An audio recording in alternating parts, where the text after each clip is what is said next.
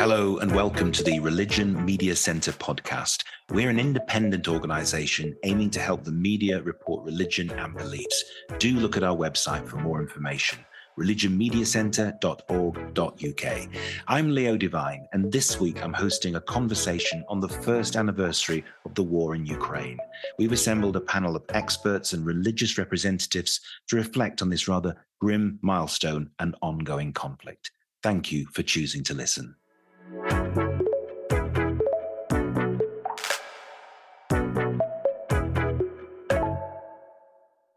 Hello and welcome to this Religion Media Centre briefing with me, Leo Devine, to mark the first anniversary of the war in Ukraine. In just 1 year, the war has killed 7,200 civilians and injured almost 12,000. Cities have been destroyed. Homes, hospitals, ports, and infrastructure have all gone. 8 million people have fled as refugees, and 5 million are displaced within the country. Tens of thousands of soldiers on both sides have died since President Putin invaded Ukraine, despite the cries of condemnation from around the world. Well, as we mark this grim anniversary today or this week, there seems to be no let-up in the fighting. Even this morning, President Putin showed no signs of backing down in his State of the Nation speech. And in response to all of this, President Zelensky, as we know, is asking the world for more support and for more weapons. Addressing Parliament just a few days ago, he asked for fighter jets to help defend his country. And yesterday, President Biden made a surprise and unprecedented visit to Kyiv to pledge his continued support. And against this backdrop of frightening escalation, what we want to do today is to look at how the churches and faith groups, both inside and outside Ukraine, have fared and how they've responded and continue to respond to the ongoing crisis and the role that they could play in the future. As you know, Ukraine is mostly a Christian country with an Orthodox Christian majority. However, one of the main outcomes of the war is that the Orthodox Church has split following the recognition of the Ukrainian Orthodox Church as an independent entity by the Ecumenical Patriarch of Constantinople, much to the anger of the Russian Orthodox Church and its leader, Archbishop Kirill, an avowed supporter of Putin and the war. We're going to hear a lot more about that. And I should say also that the Catholic Church of Ukraine is also a major influence both at home and in this country, where alongside the Orthodox Church, it's transformed its work into welcoming and supporting refugees. So I don't pretend that any of this religious model is easy to understand, but that's why we're here at the Religion Media Centre, to help your understanding with all of this when you report the story. We've got a great panel. We've got Peter Robertson from Christian Aid, who's a senior journalist and humanitarian aid specialist, recently returned from Odessa. We've got Reverend Father Miroslav Pushkaruk, who's an Orthodox priest who is working in this country to establish additional Ukrainian Orthodox parishes in response to growing numbers in the UK. We've got Father Taras Komich, who is a Catholic priest of the Ukrainian Greek Catholic Church. He's also a very senior academic as well in theology. Sergei Chaplin from the Orthodox Christian Studies Center at Fordham University in New York, who's also a leading academic. And we have Krish Kandia, a prominent evangelical Christian who's run a series of social justice campaigns and set up the Sanctuary Foundation to help resettle Ukrainian refugees. So apologies for the long introduction, but we have got a great panel. It's about understanding a very complex situation and a terrible war occurring in Ukraine. Peter, from Christian Aid, can I come straight to you? Because you are recently returned from the country, and in particular, as I said, from Odessa. From a humanitarian point of view, what is life like right now for ordinary people in Ukraine? I think the humanitarian situation in Ukraine from when I was there is a state of flux. There are still people who need help. There are people who are still trying to move out of the country, but also there are many people who are returning to the country. I think looking back over this year since I joined Christian Aid, and I've been following the Ukraine story very closely, the first phase I would describe as panic. People were terrified. They didn't know what was going to happen. So many of them fled for the borders. The men were being called up. And then there was this kind of stalemate. And then as the Ukrainians started to take back more territory, some people felt more confident coming back in. There were also husbands who were telling their wives, don't come back because there's no electricity, there's no power, there's no heating. So it's a complex situation. So just to think of it as one big blob of refugees who have just left the country would be mistaken. Within Ukraine itself, there are many, many what we call internally displaced people, IDPs. So the people from the east of Ukraine who've come, for example, to Odessa and still need a lot of support and help. The other thing I would say about this current phase that we're in, it's gone beyond the basics of food and shelter. That, of course, is still important. But many IDPs need psychosocial support. Their children are trying to get into school, and there are incredible scars mentally about how long this has gone on. Everyone is exhausted. They're worried because their families have been separated. They live under the daily threat of being bombed or struck by missiles. So there's an incredible strain on people. But then to counter that, I would say there are people who I met who have incredible determination and still hope. They are fiercely determined to protect their homeland, and they want to continue living as normal life as they can. And you see that manifested in things like having restaurants open, going to bars, trying to make life seem as normal as possible. It isn't, of course, but I think that's the psychology of it, to try and make sure that your life, as much as you can, mirrors what it was like before the war. Working with Christian Aid and other aid agencies, what are the churches playing a big role in helping you in that particular endeavor? The churches are absolutely critical.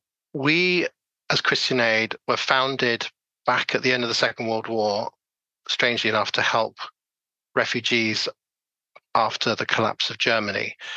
But since then, our history has been more involved in Africa and trying to deal with extreme poverty, climate change, etc. So the war in Ukraine was a real shock to us. How did we pivot to that? But luckily, through our partners and faith groups, we had a ready-made network that we could use. And also, Christian Aid prides itself on trying to go down to the smallest level, the community-led level. So church groups are an ideal set of people whom to operate through. So we try and engage with them and we ask them what they need. So rather than just saying to them, well, you need blankets, you need water bottles, we ask them what it is they need. They tell us, and sometimes very small sums of money can make a huge difference. So for example, in Odessa, there was a playground, but with no play equipment. So we equipped that thanks to the donations that we've received in the UK from the British public. We have the money to do things like that. So small grants can make a huge difference. Okay, Peter, we'll come back to you and feel free to chip in at any point as well during the discussion. But thank you for that, for setting the scene as it is right now. Sergei Chapnin from the Orthodox Study Center in New York, Fordham in New York. It's a complex situation, as I was saying, but it's crucial we understand how the Ukrainian church, how the Orthodox Church in general works. Can you just briefly explain to us this kind of split off from the Russian Orthodox Church and how the Ukrainian church now within Ukraine is operating independently? First of all, we should say that there is a clear religious dimension in this war. And today, Mr. Putin mentioned, I guess, 3 times different aspects of involvement of religion in this war. And also he mentioned recent liberal developments within the Christian theology in the West, in particular in the Anglican Church. So that means that the church in Ukraine, the Orthodox Church in Ukraine, has to clearly react. I think we understand now that Archbishop Kirill, and certainly has been heavily criticized in some quarters for being very much in the Putin camp, is very opposed to what's happening in Ukraine in terms of the Orthodox Church that's been established there in terms of its own identity and break away from the Russian Orthodox Church. That's correct, isn't it? Yes, that's right. Patriarch Kirill pretends to be the leader not only of the Russian Church on the territory of Russian Federation, but also on the post-Soviet space. But he's definitely losing his position. The church in Ukraine is not united. Right now, we have 2 churches. One is the historical one that is related to Moscow Patriarchate and to Patriarch Kirill. And there is this second church, which was schismatic until 2018, later was recognized by the Ecumenical Patriarchate and was granted autocephaly by Patriarch Bartholomew. And the Orthodox Church of Ukraine, which is the new autocephalous church, is more national-oriented, and you cannot say that it has any Russian sentiments. You explained that very well, but we actually have Father Taras with us, who is a Ukrainian Catholic priest of that Greek Catholic Church in Ukraine. He's also a leading theologian, as I said before, at Liverpool Hope University. Father Taras, the Catholic Church is, as Sergei was saying, is kind of like the third influential part of this complex equation. Can you explain your role and how you see the situation right now in Ukraine? May I just say a few words about the Ukrainian Greek Catholic Church, explain what is this church all about? It's Greek because it observes a tradition of the Eastern Christianity from Greece. And it's Catholic because it's in union with the Catholic Church, with the Pope of Rome, and with the whole Catholic world. I think, Father, that's why people find it somewhat confusing when we talk about the Greek Catholic Church in Ukraine. But you've explained it very well. And also, as you say, your spiritual leader is not the Patriarch of Constantinople. Your spiritual leader is actually the Pope. Can I just ask you, in relation to this and the situation in Ukraine right now, is Archbishop Kirill, who we mentioned earlier, Sergei explained the situation, leader of the Russian Orthodox Church, heavily criticized. Why do you think the Pope has not been more forthright in criticizing Archbishop Kirill, Patriarch Kirill? May I make a short remark about the leadership of the church? Actually, the formal leader of the Ukrainian Greek Catholic Church is the Major Archbishop of Kiev. He was very clearly condemning the invasion of Russia from the start of the war. The Pope Francis took a slightly different stance, more ambiguous. I think because of some political reasons. He wants to maintain some door open for negotiations with Patriarch Kirill. But at the same time, he condemns very clearly the war as such. Thank you. I know you've done a lot of work also in this country in terms of refugees. And I also want to talk in a moment to Father Miroslav, who is a Ukrainian Orthodox priest. But let me just let's just turn to this issue of refugees. And certainly after the comments we heard this morning from President Putin, the very fact that the war seems to be endless at the moment, talked about it going on for years. And let me bring in Krish Kandia, who has petitioned the government in this country to increase help for families who took in people for 6 months and now feel perhaps in many instances that they can't do anymore. What do you think we should be doing more, particularly after those comments this morning from Putin? Thank you, everyone, and thanks for your continued interest in Ukraine. It's great to join this call. I think we are still in the middle of a really historic response from the British public, of which churches and other religious groups have played a really key role. It's over 150,000 Ukrainians that have come here now, and most of them, I think it's around 114,000, have come through the Homes for Ukraine scheme. So that's strangers welcoming people into their homes. It's been well over the 6 months that the government initially asked people to respond to. And yet we have a brand new survey that will go live on Thursday. Over 1,980 Ukrainians have responded to it, which is the largest survey of its kind. It's going really well. Ukrainians are very positive, saying they feel incredibly welcomed and supported. They're very glad to be here. They're very grateful useful to the UK public. But the big challenges are work.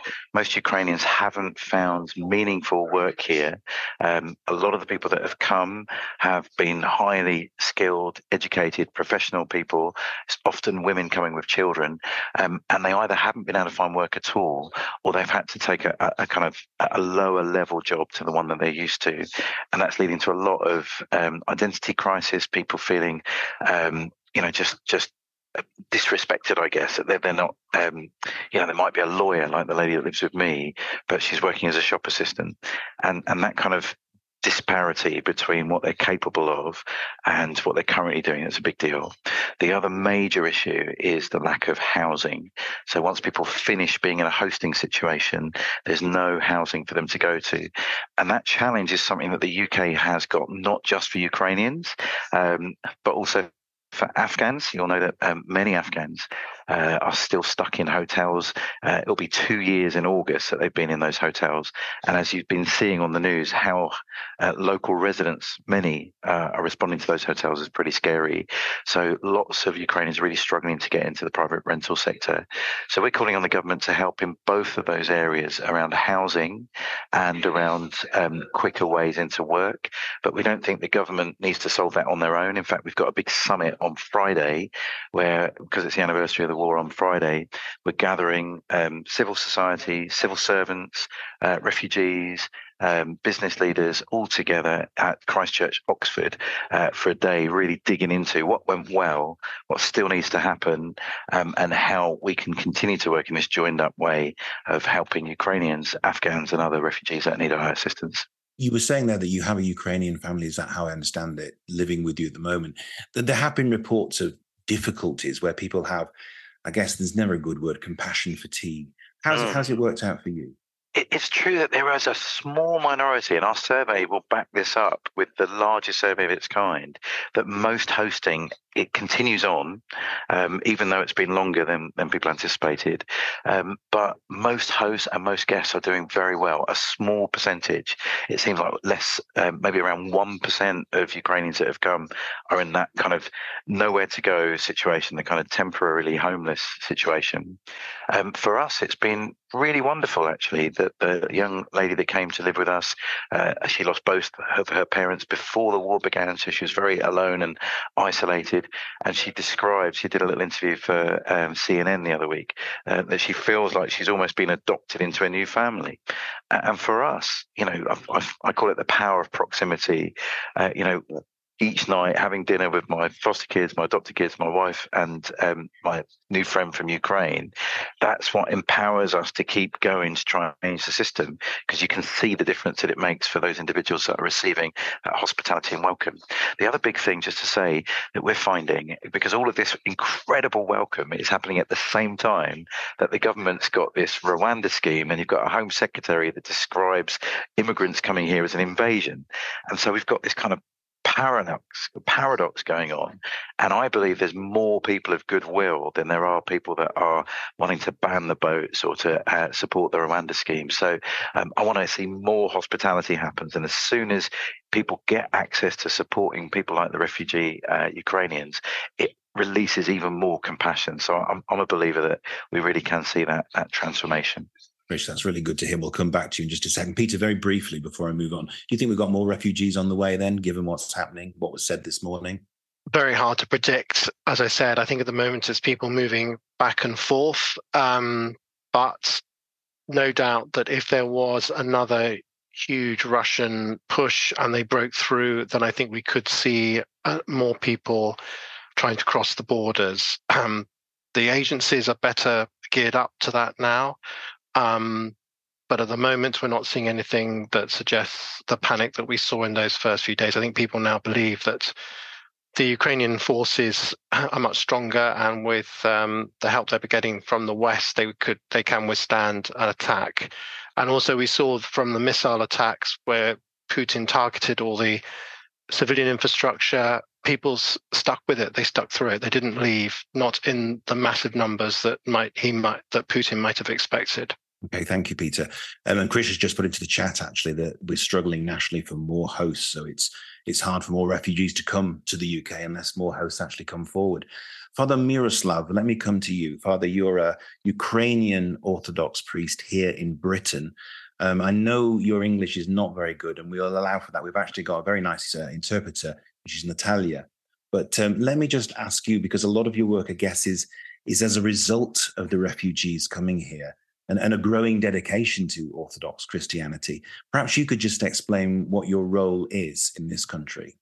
His role now is to provide spiritual guidance and support for all Ukrainians that come in now and for Ukrainians that have been living here for a long time. So it's mainly about spiritual support and guidance. Father Taras, can I just ask you then in relation to that, because obviously you're representing the Catholics of Ukraine. You yourself are finding that, and you work in the Northwest in Liverpool and Manchester. In fact, you were in Salford until recently as a parish priest, I believe. You've seen a big influx of refugees as well. And I guess that's part of your work, is accommodating those people and giving them spiritual, attending to their spiritual needs. I'm based in Liverpool, and in the city region, there are no Ukrainian Orthodox churches. So I work with Christians of different denominations from Ukraine. And obviously, I offer pastoral care to them. But we do not limit our activities only to spiritual pastoral, because people who arrived from Ukraine, they have so many different needs. So in addition to church services, we also have some social meetings. We organize different events in order to support all those who arrive from Ukraine. I noticed in the chat that Tony Goodger has said that the housing issue, which was referred to by Krish, has seen Ukrainian families finding it very difficult. The 6 months is up and they have to uproot their lives. They've established and moved to different areas of the country. He says that where he lives in Rutland, he's hearing of a Ukrainian family who are soon to be temporarily homeless. Is that how you see the situation sometimes, Father Taras? Yes, there are difficulties, there are issues, but again, many different players, stakeholders help us as Ukrainians, as a church, to solve all these issues. So if there are issues which we cannot solve on our own, we direct people in a certain direction. Sergei, can I just ask you now, you understand how the Russian Orthodox Church thinks and acts. You actually worked, I believe, for the Patriarchate of Moscow. So you've got a particular understanding of how these things play out. What do you think that Archbishop Kirill is now thinking, and how will he be advising his buddy, President Vladimir Putin? Well, this is not surprising at all that Patriarch Kirill supported Putin. He is a part of this authoritarian state, an integral part of the state. And actually, during his 14 years as patriarch, he used the same model, the authoritarian model, to reorganize the Russian Orthodox Church. And now we see that the vast majority of clergy is silent. Certain group of bishops and priests are openly supporting the war, and very few are speaking against, and they are under pressure both from the church authorities and state authorities. So the situation is that the Russian Orthodox Church, in its manifestations, is more like a civil religion, post-Soviet civil religion, imperial civil religion, than the Christian church. I'm sorry to say that, but the position that we see from sermons, from wartime sermons, is quite far from the gospel and from traditional theology in the Christian world. Just thinking now to the future, I'll ask all of the guests this question really. Given President Biden's visit to Ukraine yesterday, to President Zelensky's tour of Europe, including the United Kingdom, asking for more weapons, for more resources, for more help, and Putin's remarks this morning in his State of the Nation report. How do you see things progressing now? Do you think this war is going to drag on? This is an extremely difficult question. We don't see any clear way out of that. In his address to the nation, President Putin said that we will continue the denazification of Ukraine. And that means he is on the same positions as he was a year ago when he started the invasion. In a way, I would say for the moment, it's a dead end. The war will continue, and there is no desire from the Russian Federation to stop the war, start any kind of negotiations. We have to pray for peace. We have to pray for the victory of Ukraine. But we can't make any kind of clear plans for the nearest future. And of course, this is not the time to speak of the reconciliation right now. Okay. There's a very interesting question in the chat, Sergey. I'm going to put it to you first. From Mike Aldridge, who's former BBC correspondent. He says it would be interesting to hear what is happening in other countries in the region where there are significant Orthodox communities. Are there splits happening there too? And also a kind of a clash of loyalty, if you like? And if so, what is it likely to be, or what's likely to be the long-term consequence? And how does the Orthodox family seem to divide between support for continued military action and support for some kind of negotiated solution to the current conflict? So are there other splits in neighboring regions, would you say, Sergey? Well, I would say that at least those priests and members of the parishes in different regions of Russia, vast majority is against the war.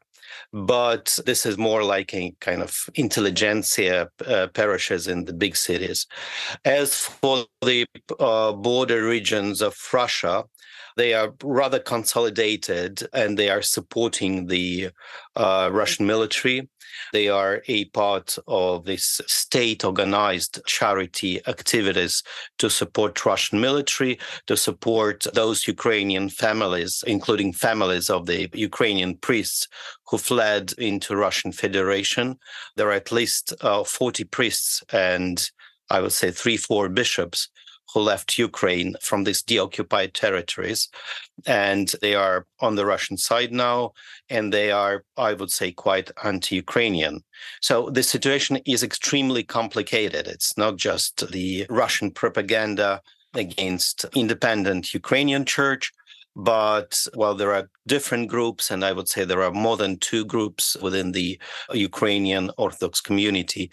There is a desire for reconciliation within the Ukrainian Orthodoxy on the grassroots level, but there are serious problems on the level of the church administration and bishops from both sides, how this reconciliation process could take place and what be the model of this reconciliation. Okay, Sergey, thank you very much. Father Taras, just looking, I suppose, ahead to a future where there aren't refugees to look after, where some sort of normality comes to the region. Do you see that yourself happening anytime soon? What is your view of the very short-term future? I think we can see some return to normality. 1 year ago, everybody, even before 24th of February, was running away from Kyiv.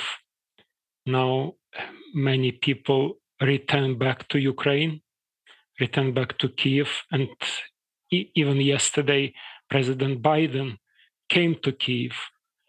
So I think some sort of normality is returning, but it's not yet a permanent state, and obviously, with the war, the situation is so dynamic and so unpredictable that we cannot make far-reaching predictions about what will happen in the nearest future. And Krish, let me ask you again, and your heartfelt plea really for more people to come forward, certainly while the war continues. And certainly I didn't feel cheered up at all by listening to President Putin this morning. Do you have a message really now for everybody in the UK and the work that you do, inspired by the work that you do? I want to say it's not too late for people to be part of this historic welcome. The last time that we had a number like this strangers coming to live amongst us in our homes was the Kindertransport of 1939, and we built bronze statues outside Liverpool Street Station to recognise we did something wonderful. And the UK and obviously countries like Poland and Romania and Moldova equally, if not more so, have done an amazing job of welcome, and it's an incredible privilege to be part of it. That the situation now in many parts of Ukraine is much worse than it was at the beginning of the war, when people were open to show compassion, and that time seems to have moved on. People are less willing to be able to offer that help, but it's needed more than ever. I really believe that the Ukrainians that are here, they are desperate to go back as soon as it's possible. That's what our survey tells us.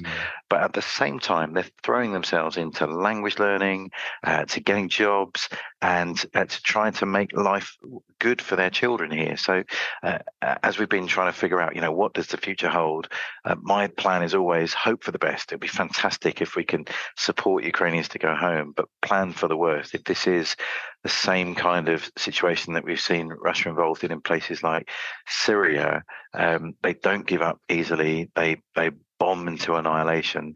And so we must be ready to support people for the long term, not just the short haul. Well, good luck with all of your work, Krish, and I'm sure everybody supports your endeavours in that.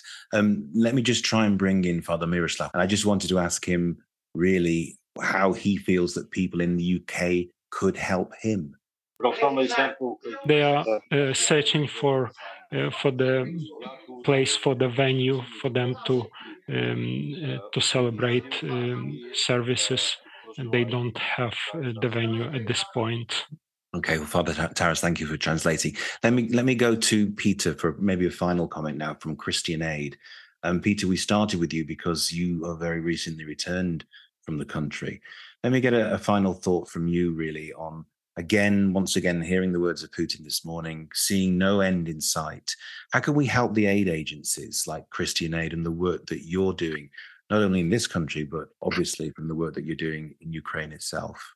Thank you. Well, let's not forget that the British public donated £400 million to the Disasters Emergency Committee, of which Christian Aid is a member.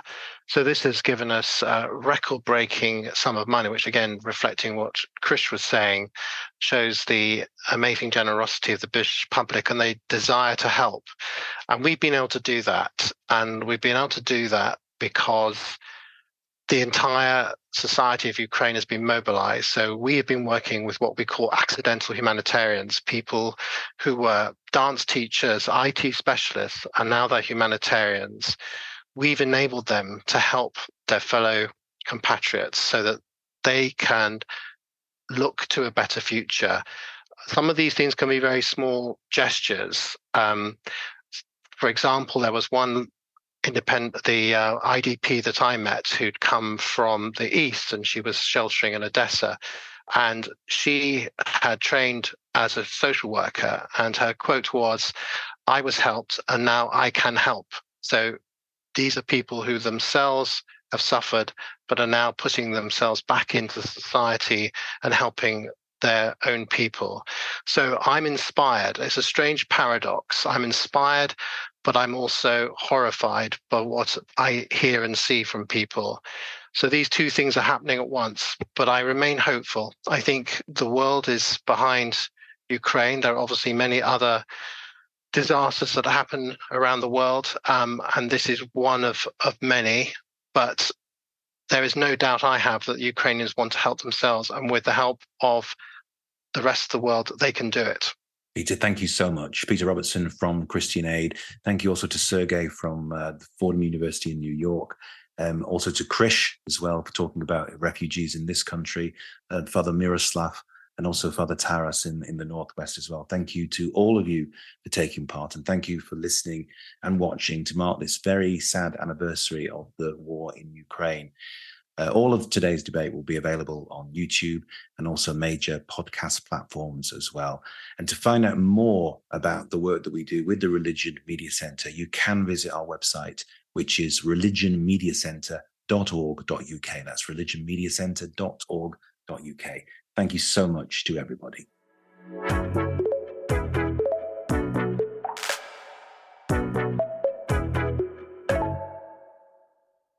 Thank you for listening to the Religion Media Centre podcast. To find out more about us and what we offer, visit our website at religionmediacentre.org.uk. In the meantime, we look forward to welcoming you to our future podcast episodes.